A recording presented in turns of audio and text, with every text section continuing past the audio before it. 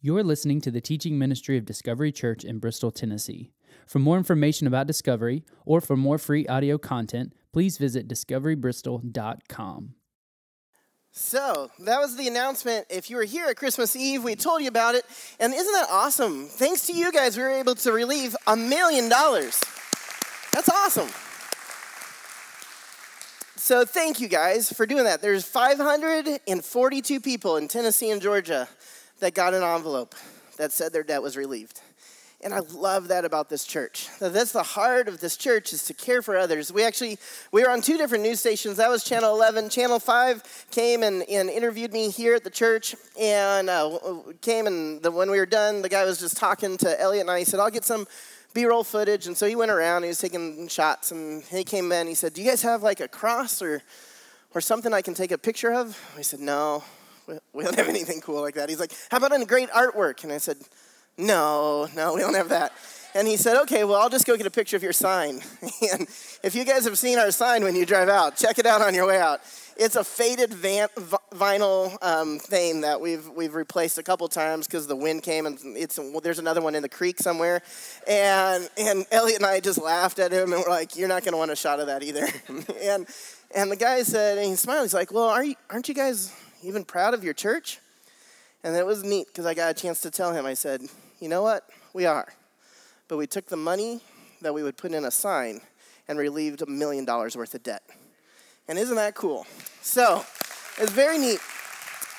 Now, all that's to say, as an ops team, we did talk on Tuesday. We kind of need to get a real sign. So that might be coming, but it is secondary to doing God's work. This morning is an unusual message, maybe a vulnerable one. We might come out of here, you might think that I'm crazy. It might be one that you come out and think you're crazy. I don't know. Or maybe you'll think the person sitting next to you is, and that's not so bad, right? But it's a message that Jesus meets a tax collector. And before we get into Mark chapter 2, I want to read to you from Luke 18, a different tax collector and Pharisee story. Luke 18, verse 9, beginning of verse 9 says, he, meaning Jesus, he also told this parable to some who trusted in themselves that they were righteous and treated others with contempt. 2 men went up into the temple to pray, one a Pharisee and the other a tax collector. The Pharisee, standing by himself, prayed thus, God, I thank you I'm not like other men, extortioners, unjust, adulterers, or even like this tax collector. I fast twice a week. I give tithes to all that I get. But the tax collector, standing far off, would not even lift up his eyes to heaven, but beat his breast, saying, God, be merciful to me, a sinner. I tell you, this man went down to his house justified, rather than the other.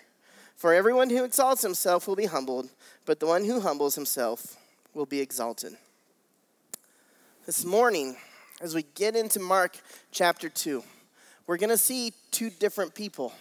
We're going to see a tax collector and a Pharisee. Or more or less a tax collector and a group of Pharisees.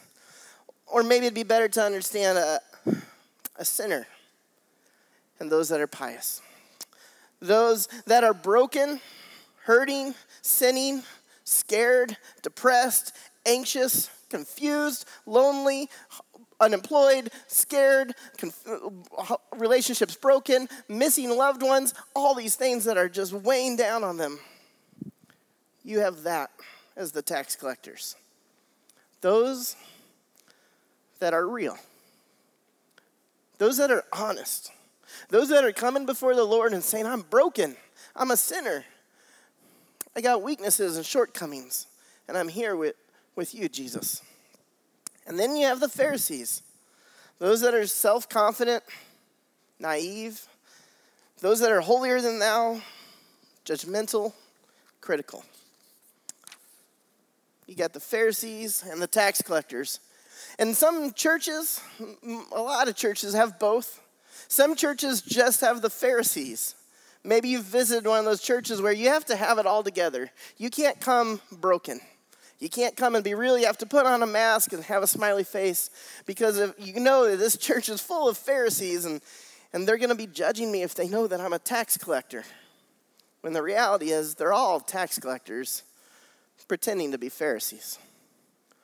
Then there's other places. Something that I hope Discovery Church is, it's a place of tax collectors. A place of broken, a place of real, a place of sinners that are coming to meet Jesus. And so in our story today, we got the tax collectors and the Pharisees, and we're going to have to come to a realization, which one are we? Which one are you acting as? Which one are you living as?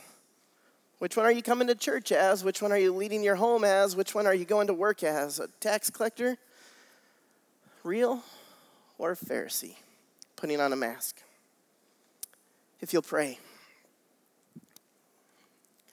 God, I just pray this morning, your word speaks.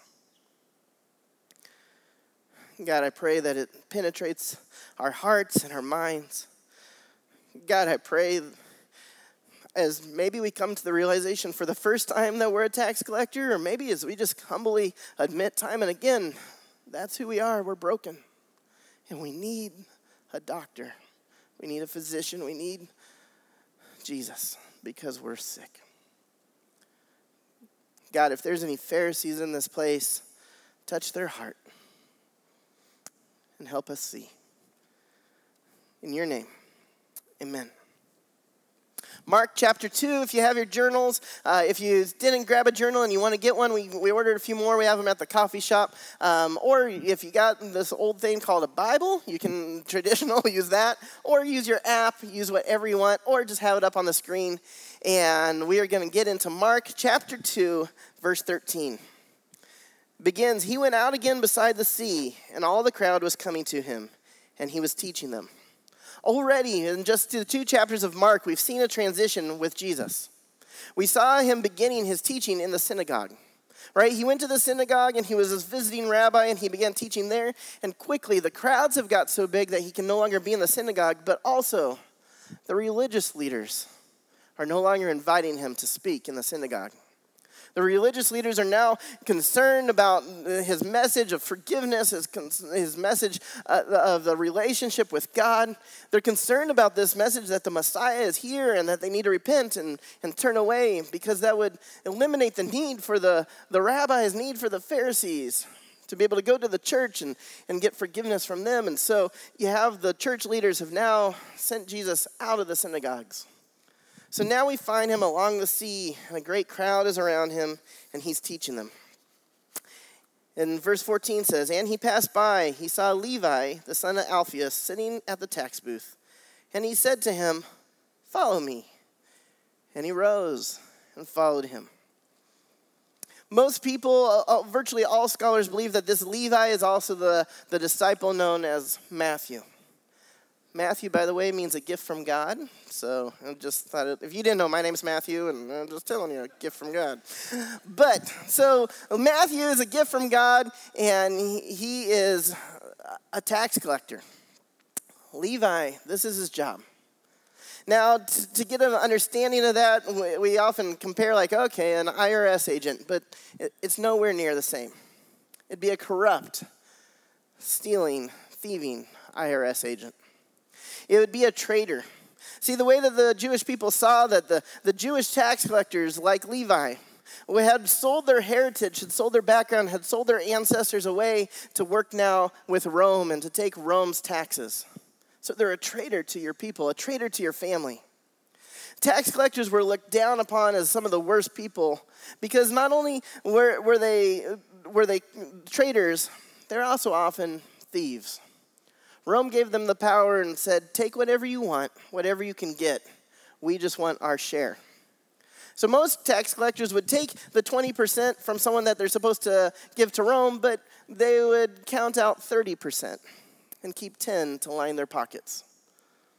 So the Jews knew that these traitors are thieves, and they'd have nothing to do with the tax collector. To get an understanding of how much they were hated, if a tax collector touched your home, it would be considered unclean, and you'd have to have a rabbi come and bless it.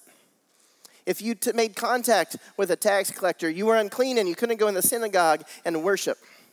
The tax collectors were so bad that the rabbi code was that you were allowed to, it was the only time it was okay to lie is to a tax collector if you're a Jew. They were hated. And this is Levi. He's a person that no one wants to be with. He's not Roman, so the Romans don't like him. He's not a good Jew, so the Jews don't like him. He's basically sold his soul, his life, for money. No one wants to be around him except for Jesus. Except for Jesus. Jesus looks at him and says, "Follow me." Now, Jesus has been in this area teaching, and I believe, as with many of the calls of the disciples, this isn't the first time they've heard him. So Levi has heard Jesus' teachings. He's heard about the miracles. He's heard what Jesus has said about forgiveness and about being here to seek and save the lost. And Levi knows he's the most lost of all of them.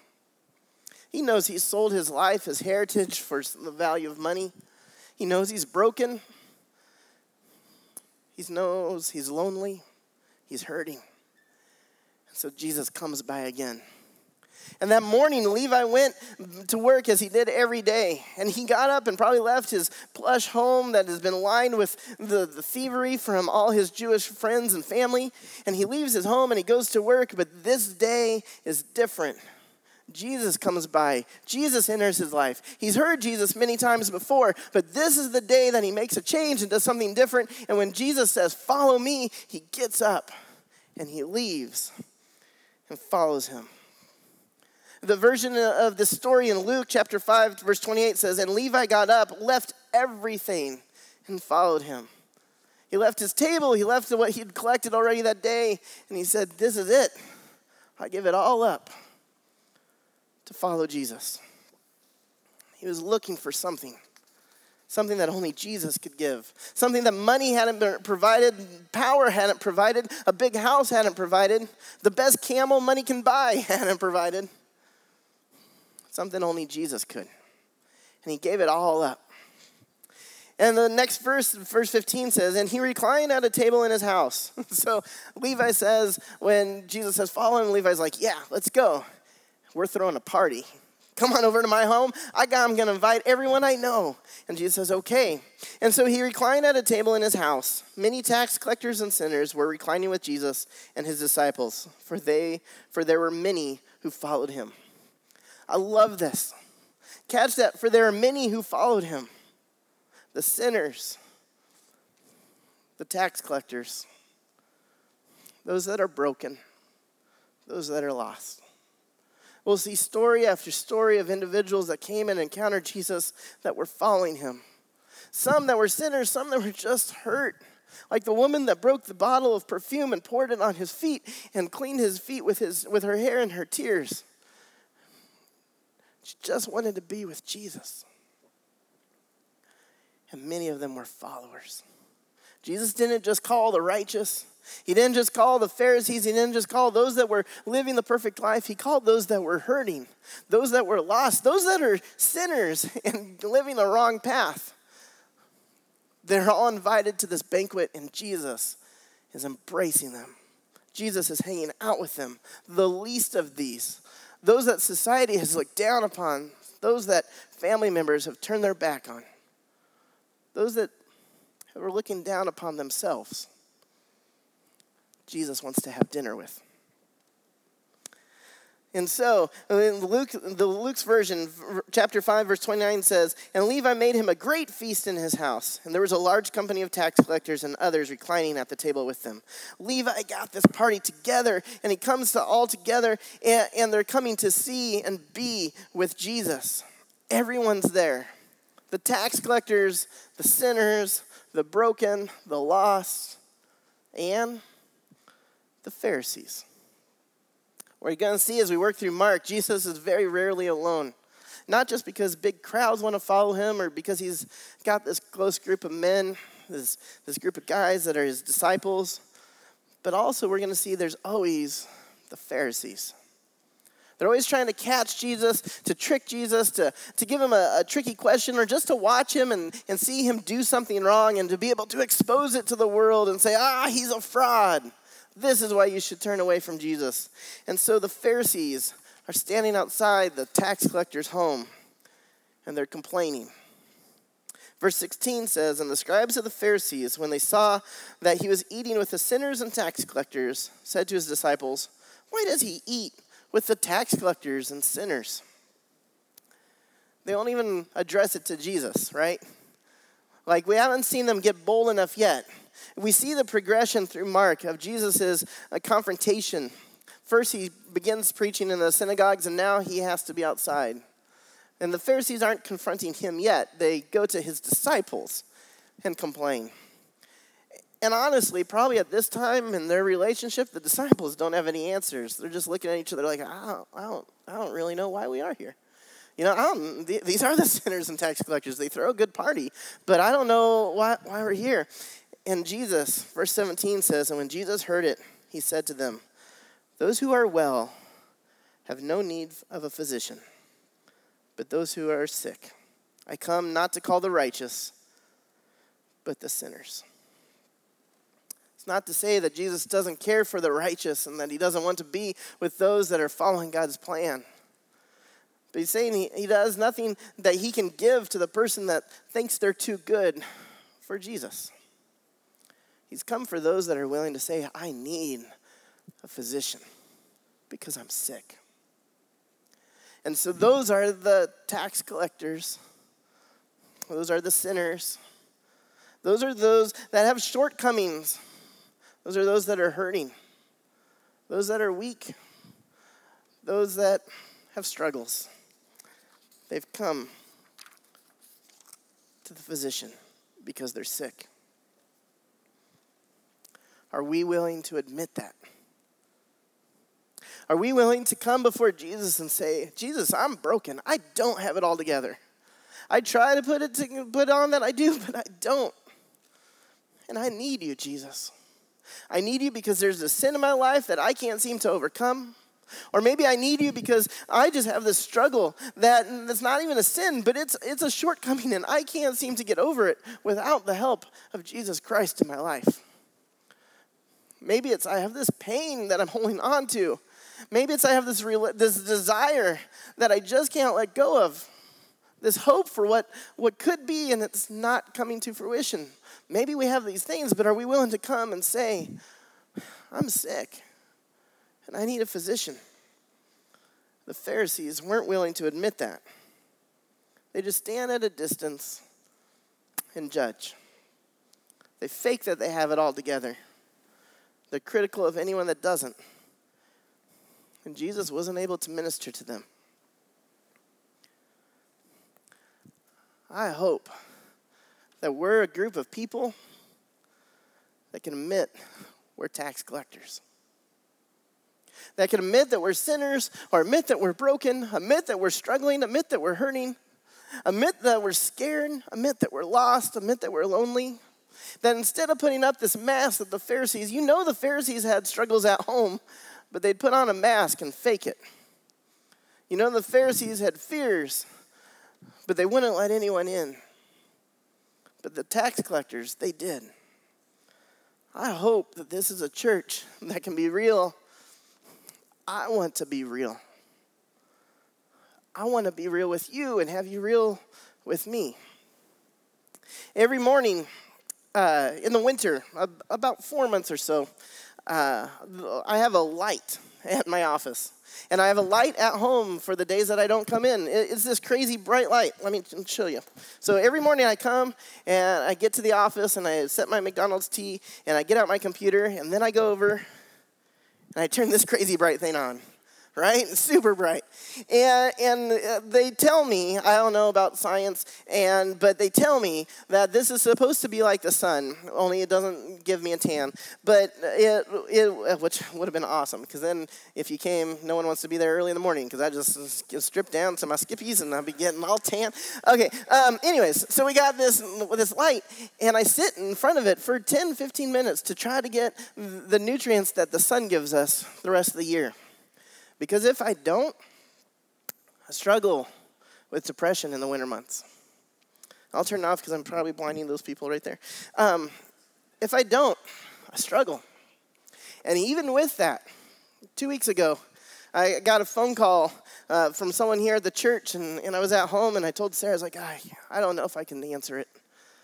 I'm just not doing well the past couple of days. And she said, then that's why you should answer it. Be real. And I was like, all right. So I called him back, and I said, hey, how are you? And he's like, all right. And I had called him earlier. He said, what were you calling for? And I told him, and then I said, while I have you on the phone, I just want you to pray. I'm down. I've been down for a couple of days, and I just need your prayer. And that man prayed for me. And it was hard to be vulnerable and real. It's hard to tell all you that I sit in front of this light because there might be someone there that thinks I'm crazy. There might be some Pharisees in here watching online that are saying, man, his spiritual walk must be weak, that he struggles with depression. But I do. Are you guys willing to be real? Between each other and between God. Are we willing to share our shortcomings or maybe our sins? Are we willing to admit we're tax collectors, we're broken? Are you? Mark, as he does in his writing, quickly transitions from story to story. And so it continues on. Verse 18 says, now John's disciples and the Pharisees were fasting. And people came and said to him, why do John's disciples and the disciples of the Pharisees fast, but your disciples do not? And Jesus said to them, can the wedding guests fast while the bridegroom is with them? As long as they have the bridegroom with them, they cannot fast. The days will come when the bridegroom is taken away from them, and they will fast in that day. It's a weird answer, right? But in Jesus' time, when there was a wedding, it was a celebration. It was a party. Life was hard back then. And this was the one time that they could just let loose and celebrate. And so they would come together, and it wasn't like our celebrations where we have a wedding and then maybe we have a reception for an hour or two. They partied hard. They partied for up to a week. And they would party, and especially the friends and the family of the bride and the groom came together, and they stayed and they set up camp, and they just celebrated this marriage, the union of the bride and the groom, all week long. And this group was called, they even had their own name, they were the children of the bridegroom. And so the children of the bridegroom would come, and they would celebrate, and they would be excited. And there was even this ruling from the rabbis, this rabbinic law that says all in attendance of the bridegroom are relieved from the religious observances that would lessen their joy. They didn't have to fast that week. They didn't have to do those things that week because they were celebrating. They're celebrating the union of the groom and the bride have come together to create this marriage, and we're there to celebrate. And so Jesus is saying, we are celebrating because we have the joy here today. This is that week. This is the bride, the groom is here. And so he's saying, my disciples aren't fasting because we're celebrating that the Messiah is among them. And I love this story as we look at today, that Jesus died on the cross and rose again so that we would be saved, that our sins would be wiped clean, that we would be part of his family, that as a church body, not Discovery, but as the church in general, would be the bride to Jesus as our groom. And we could come together and be in this time of celebration, that we would be children of the bridegroom, that we'd be children of the bride of the wedding chamber, and be able to celebrate the joy that is Jesus. Isn't that a wonderful thing? And so, put those stories together that Mark has these in order. The disciples are not fasting. Who's the newest disciple? A sinner, an outcast, a traitor. Who's the newest disciple that's there celebrating the joy of Jesus? Someone that's lonely, someone that's hurting, someone that's lost. Who's the newest person that is celebrating the celebration of the groom and the bride coming together? Jesus in the church is this man who has been spent his whole life as an outcast. And he was willing to come before Jesus and say, I'm broken, I'm a tax collector, I'm sick, will you heal me? And because of that, he is now celebrating the joy of this wedding. I want to be that tax collector, celebrating the joy of Jesus coming down and saving us. Do you? Do you want to be real with Jesus, real with each other? Do you want to be one of those disciples that are celebrating, not a Pharisee, but sitting off at a distance, judging and missing the party? This doesn't mean that we continue on in our sin. Matthew, Levi, of all the disciples, gave up the most money-wise. He gave up the most lucrative job of all the disciples. He gave up the most power. He gave up the most wealth. He had to leave that life to follow Jesus. And this is Jesus' message from the beginning of Mark. Remember, he says his message begins with repent. Repent and believe. Repent, turn away. When we admit we're tax collector, it doesn't mean I dwell in my sin. It means I'm broken. And I'm coming to Jesus to find healing. We realize that from this passage, Jesus is here for the sick. Jesus is here for the tax collectors. I hope he's here. I know he's here. I hope you're here as a tax collector for him. What's that look like? What's it look like to be real? To be open, to be vulnerable? With Jesus, looks like giving your life over to him. It looks like submitting to him. It looks like prayer. What's it look like to be real and vulnerable with each other? It means community. It means opening up. It means being willing to say, I'm real and I'm broken.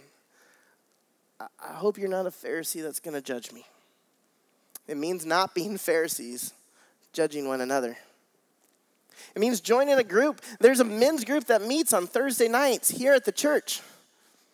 Men, it's easy to put on this mask and pretend everything's okay. Maybe it's time to take down that mask and say, I'm real, and I want to be with other men that are real. Ladies, we're going to be starting several small groups the week after Easter.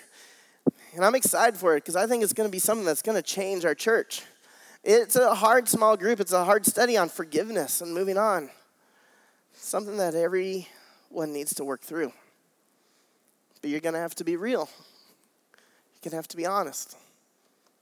Maybe join one of the small groups. Elliot had mentioned we got small groups here on Wednesday night, but we got them all throughout the week. Go on the website and see where could you get plugged in. Where could you be real? The Bible, the New Testament is full of one another's. Love one another, encourage one another, and care for one another, unite with one another. Even don't judge one another. Live out the one another's. This is what it would look like to be real. Because honestly, I think most of us are tax collectors. Most of us are. And if you're a Pharisee and you have it all perfect and you're judging from the outside, then this might not be the church for you. Because this is a church of real people being real. I came across this on social media this past week. It was posted by a children's minister that I worked with long ago in Colorado. It's called Church is Hard. Church is hard. Church is hard for the person walking through the doors, afraid of judgment. Church is hard for the pastor's family, under the microscope of an entire body. Church is hard for the prodigal soul returning home, broken and battered by the world. Church is hard for the girl who looks like she has it all together, but doesn't. Church is hard for the couple who fought the entire ride to service. Church is hard for the single mom surrounded by couples holding hands with seemingly perfect families. Church is hard for the widow and widower with no invitation to lunch after service. Church is hard for the deacon with an estranged child. Church is hard for the person singing worship songs, overwhelmed by the weight of the lyrics. Church is hard for the man insecure in his role as a leader. Church is hard for the wife who longs to be led by a righteous man. Church is hard for the nursery volunteer who desperately longs for a baby to love. Church is hard for the single woman and single man, praying God brings them a mate. Church is hard for the teenage girl wearing a scarlet letter, ashamed of her mistakes. Church is hard for the sinners. Church is hard for me. It's hard because on the outside it all looks shiny and perfect, Sunday best in behavior and dress. However, underneath those layers, you find a body of imperfect people, carnal souls, selfish motives. But here is the beauty of church. Church isn't a building, mentality, or expectation. Church is a body. Church is a group of sinners saved by grace, living in fellowship as saints. Church is a body of believers bound as brothers and sisters by an eternal love. Church is a holy ground where sinners stand as equals before the throne of grace. Church is a refuge for broken hearts and a training ground for mighty warriors.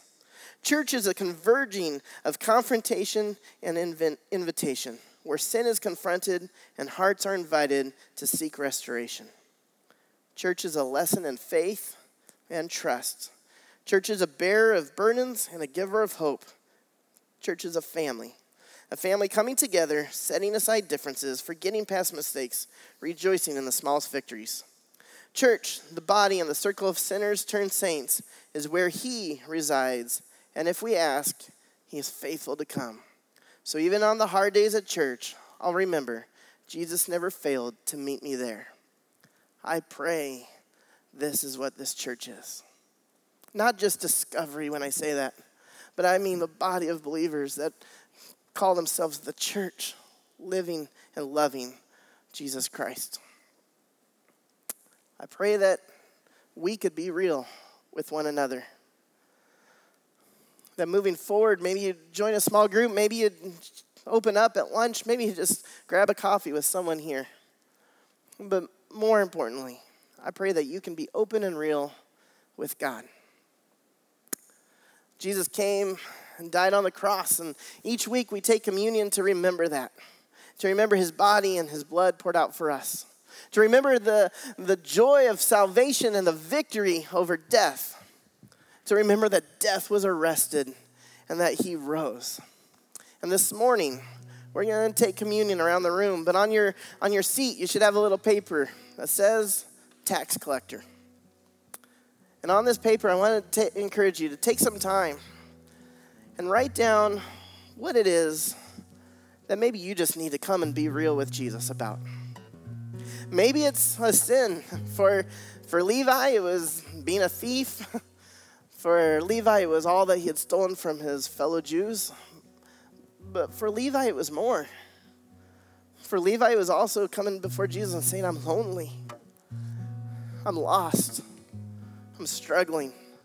I've sought everything that the world has to offer, and it wasn't enough, and I needed you, Jesus. And so he left it all and followed him. What is it that maybe you need to just be real with Jesus today? Maybe it's a sin you need to write down. Maybe it's just something in your life that you just need to present before God. I wrote on my little paper, God, I need a light every morning for 4 months. And I want to find joy in you. What do you need to write on that paper? And go and give it to Jesus. When you're done writing it, just crumple it up and put it in the vase next to the communion and take your communion. And if you're doing this at home, I want to encourage you to find a Post-it note, a piece of paper, write it down. What is it that makes you a tax collector, just like each one of us? And come before the Lord and say, I'm broken, I'm lost, I'm a sinner, I'm fallen, I'm lonely, I'm depressed, I'm scared, I got all these things, but most importantly, God, I'm sick. Thank you for being the physician. And I want to be part of the party, the children of the bridegroom, celebrating the joy of you, Jesus Christ. I'm going to pray, and then we're going to take some time. Feel free to take as long as you need to write it out and go. And we're going to have an extended communion time, and actually the band's going to come and sing a song over you, a special music just for us to focus on during this time, and to come before the Lord as a tax collector. Lord, I come and I just lift this up. God, this morning that we could be vulnerable. Lord, I do hope that we're vulnerable to each other, that we can take down the mask, that this is not a place of Pharisees. And if there's a Pharisee here, God, that they would find another church. Because this is a church full of tax collectors. But God, most importantly, I pray that we can come before you and take down this mask and be real with you and to find joy in you. God, we thank you that we are at the wedding, that we are at the celebration, that we are part of the bride and you are our groom, and that we are one with you. And God, let us rejoice and celebrate and live in that way. No longer as a tax collector, but as someone that's been redeemed. No longer as just a sinner, but someone that's been saved. No longer as someone that's lost, but someone that's found. God, let us be that in you, because you have saved us. You have redeemed us. You died on the cross and rose again. You have given us salvation. God, we lift this up in your name. Amen.